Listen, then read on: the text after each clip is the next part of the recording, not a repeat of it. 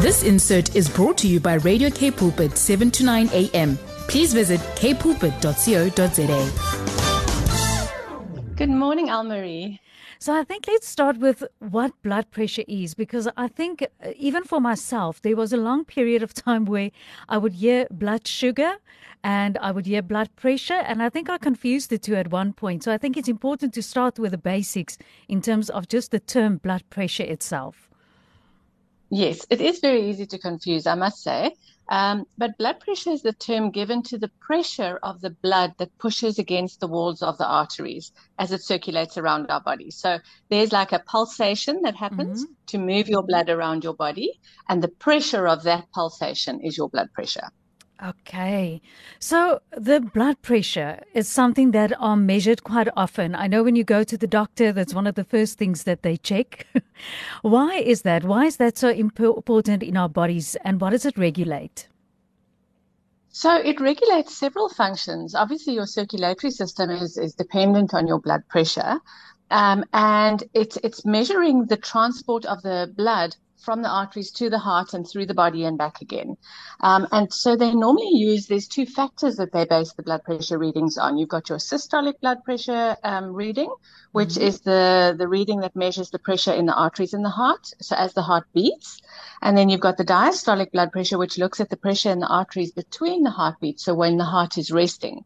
So you'll always see two readings when they write down your blood pressure. It'll be like 120 over 70, which is ideal, or 130 over 80. More or less there is ideal depending on your age.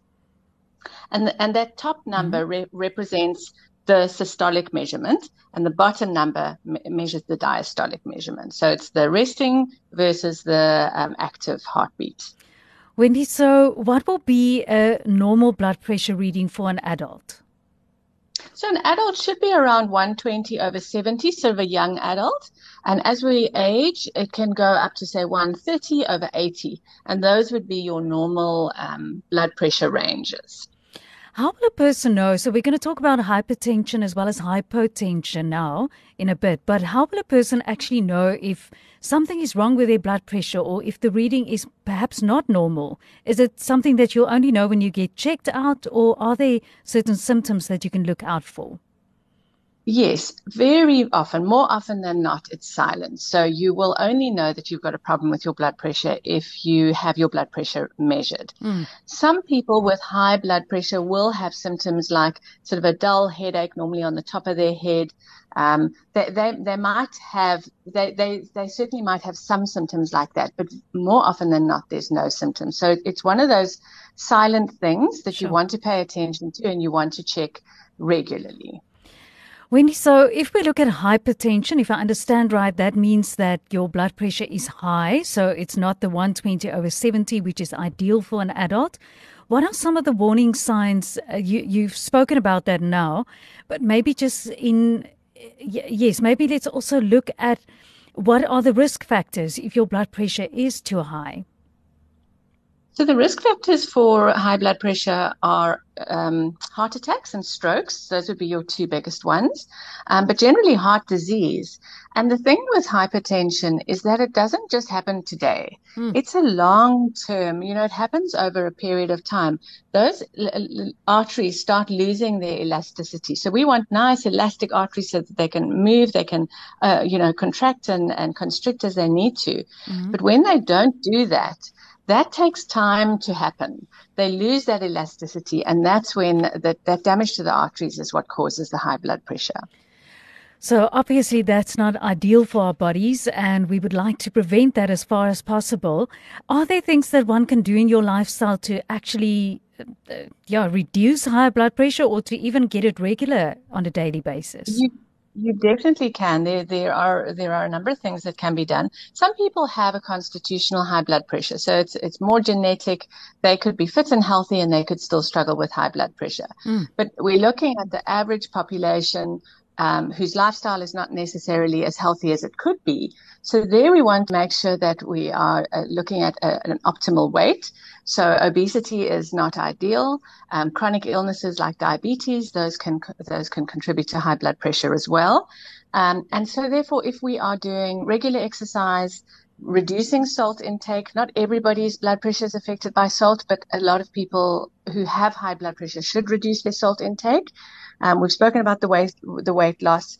Managing stress is another very important one, because stress pushes your stress hormones up, which then obviously increases the blood pressure as well. Smoking is not ideal for blood pressure. So if we can stop smoking, smoking puts more pressure. It makes your arteries age faster as well. And then eating a well-balanced diet and, maintaining balance in your life is what's going to be helpful to bring your blood pressure down. If you've only joined us now, I'm speaking to Wendy Christien, health coach and wellness practitioner at Integrated Health Solutions. Now to look at low blood pressure, and that's actually something that I suffer with. And I did not know that, like you say, until I was actually measured and I realized some of the symptoms that I experience are related to that specifically. What defines as low blood pressure, and what will be some of the signs that you maybe have that? So low blood pressure is when your blood pressure readings come in below the ideal 120/70, especially if, and you can be clinically diagnosed with hypotension if your readings are below 90/60. So very few people get to that 90/60, but you can hover around 100/60 or 102 or thereabouts, and it makes you feel really terrible. So you can have dizziness, lightheadedness, fatigue is very common, that you just don't feel like you're energized, nausea. You can get all clammy and sweaty like you're going to faint. Fainting is another one as well, and it can make your vision blurred. So, it's just there's not enough blood circulating around your body, and you have that faint feeling. So it disrupts your vision. And then you've got mood can be affected by your low blood pressure as well. That's a lot of things. And so someone can actually just think they don't have energy, but it can have to do with your blood pressure, so it's so important to check that out. But as I understand, there are different categories also when it comes to hypotension, which you explained are more or less a low blood pressure around about 90/60 or even lower than that. Yeah, you're unlikely to go lower than 90/60 unless there's been some trauma, severe shock, those kind of things. Most people, if they've got low blood pressure, they'll be around 90/60, and that will be their consistent blood pressure. Okay. And that feels bad enough. Yes. When you go lower than that, you really are in trouble. Yeah. Like surgeries, for example, and you've been lying flat for a very long time, your blood pressure can drop to below that 90/60. And so you've got the three main types of classifications for your blood pressure, for low blood pressure. The one is your orthostatic hypertension, which is a blood pressure that is most common, or the low blood pressure that is most common. And this happens when you change position. So if you go from standing to sitting, or more likely from sitting to standing, lying to sitting up, then your blood pressure drops very quickly and you get that lightheaded, dizzy, faint sensation. So you've got to wait a little bit between movements before you can carry on going without falling over. Then you have the postprandial hypertension. Now, postprandial means after you eat. So sometimes food and the energy that is required to digest that food can cause you to have a drop in your blood pressure. Sure. And especially if foods if there are intolerances to certain foods, that can cause fluctuations in blood pressure as well. And then the last one is the neurally mediated hypotension. And so that is, if we think neurally has got to do with your nervous system, so that's your neural system. And the nervous system, the hormones, the organs all work together in a very delicate balance to manage our blood pressure. And if there are abnormal reflex interactions between the heart and the brain, it causes this type of low blood pressure.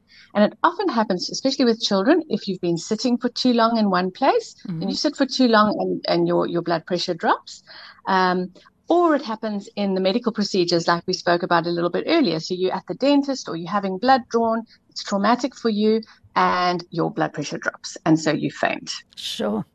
Wendy, as we said earlier with our conversation, there's not so much focus, in terms of what people can do for low blood pressure, but what can you do? You've mentioned a few things with high blood pressure that you can do to enhance that, but I'm curious to know what you can actually do with low blood pressure.